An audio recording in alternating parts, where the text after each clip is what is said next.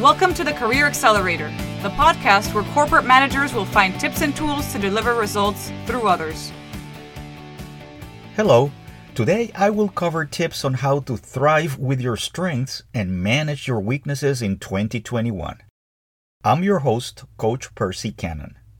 In our last 3 episodes, I shared how you can help your organization become a competitive advantage in 2021, leveraging Patrick Lencioni's program, Organizational Health, which he outlines in his book, The Advantage. I indicated that a healthy organization could become a positive catalyst to accelerate the impact of the company's financial, technical, intellectual, and other types of assets. Conversely, an unhealthy organization, with its politics and lack of clarity, could act as a negative catalyst, slowing down progress and hindering success. Your organization can become a competitive advantage in 2021 by working on the following 4 steps. Step number 1, achieving behavioral alignment within the leadership team in order to operate in a functional and cohesive way. Step number 2 is ensuring that the leadership team members are crystal clear and 100% intellectually aligned around 6 simple but critical questions.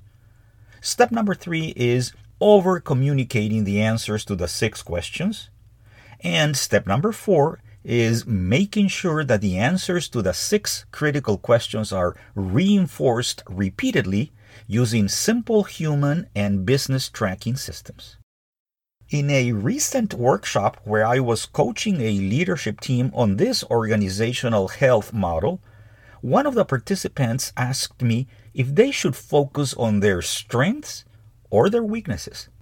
In an almost automatic way, I replied, focus on your strengths and manage your weaknesses. Today, I want to elaborate on this answer.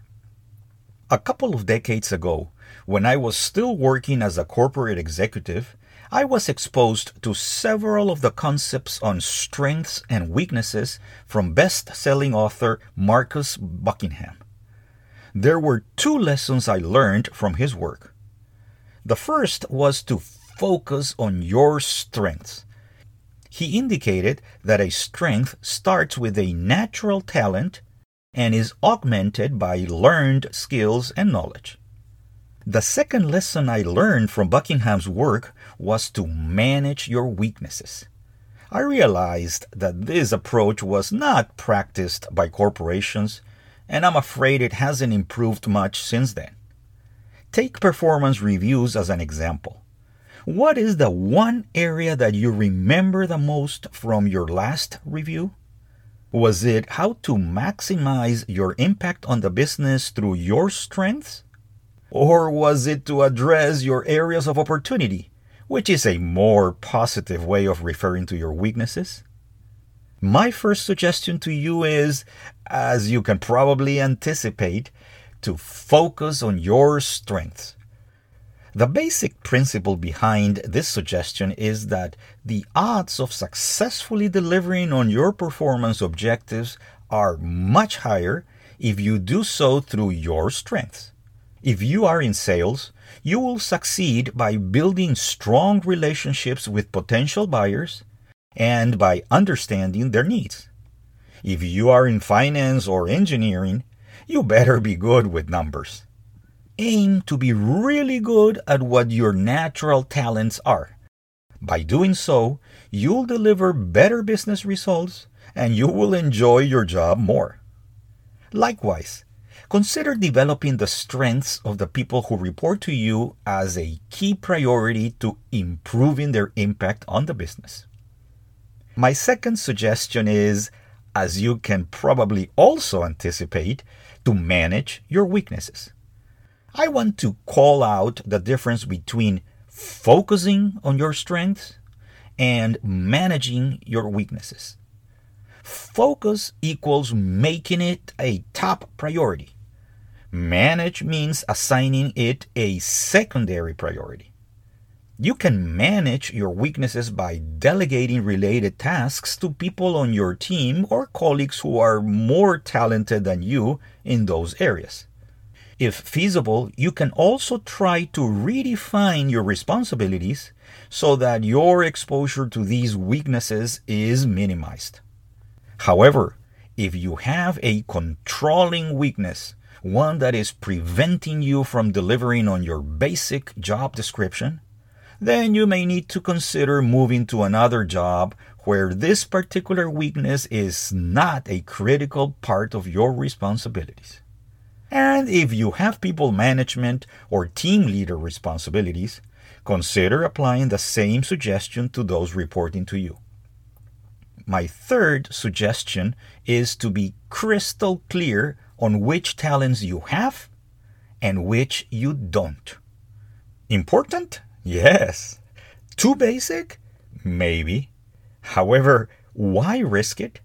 With this knowledge, you can look for jobs and responsibilities where most of your time and energy is spent on leveraging your talents, and where little to no time and energy is depleted on using talents that you do not have, those commonly called weaknesses. In previous episodes, I introduced you to Patrick Lencioni's new model, the 6 types of working genius. The premise behind the model is that when it comes to work, everyone has a set of talents they are naturally good at and which give them joy and energy. Lencioni calls these talents your genius. Instead of guessing what your genius is, Lencioni's model will help you understand how to discover your genius and implement it in your work. These talents are great candidates to become your strengths. This model will also help you discover areas of frustration where you do not have a genius and should therefore employ on a limited basis. This second set of talents will most likely map to your weaknesses. Let me explain what each of these 6 geniuses is. The first one is the genius of wonder. People with this genius thrive by constantly asking why. They question whether things could be improved in the world that surrounds them. The second genius is the genius of invention. This type of genius is all about creativity. People who have it love to generate new ideas and solutions to problems like those identified by people with the genius of wonder. But inventors often require somebody to challenge their creation. And that's the genius of discernment. People with this type of genius have amazing instincts. They connect the dots. Once a good idea is solid enough, they need someone with the genius of galvanizing. This type of genius is about bringing energy and movement to an idea or decision. They, however, need somebody on the receiving end of their promoting, which takes us to the 5th type of genius, the genius of enablement. People with this talent get things lifted off the ground. They are quick to respond to the needs of others by offering their cooperation and assistance with a project, program, or effort. But organizations also need the 6th and last genius, the genius of tenacity. Tenacity is all about pushing things across the finish line. They build on the work done by the enablers to ensure that a project, program, or effort is taken to completion and achieves the desired result. If you want to leverage the 6 types of working genius model to learn about your natural talents, I invite you to get started by taking the assessment at Lencioni's website, tablegroup.com. Use the introductory promotional code @TheTable, in caps, no spaces in between, at checkout to get a 50% discount. This model will help you identify the type of work that will maximize your strengths and manage your weaknesses. Count on my help as needed. I hope you enjoyed today's episode. In the next one, I will provide tips on how to define the core values within a leadership team. If you like what you heard today, and depending on the platform you're using, let me ask you to please rate, subscribe, or follow this podcast and share it with your coworkers and friends. Also, you can request a free coaching call with me by visiting my website at cannon.consulting, or if available in this platform, using the links provided in the notes section.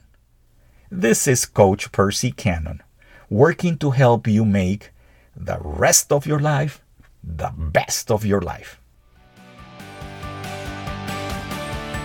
Thank you for listening to the Career Accelerator, the podcast where corporate managers will find tips and tools to deliver results through others. Stay tuned for our next episode.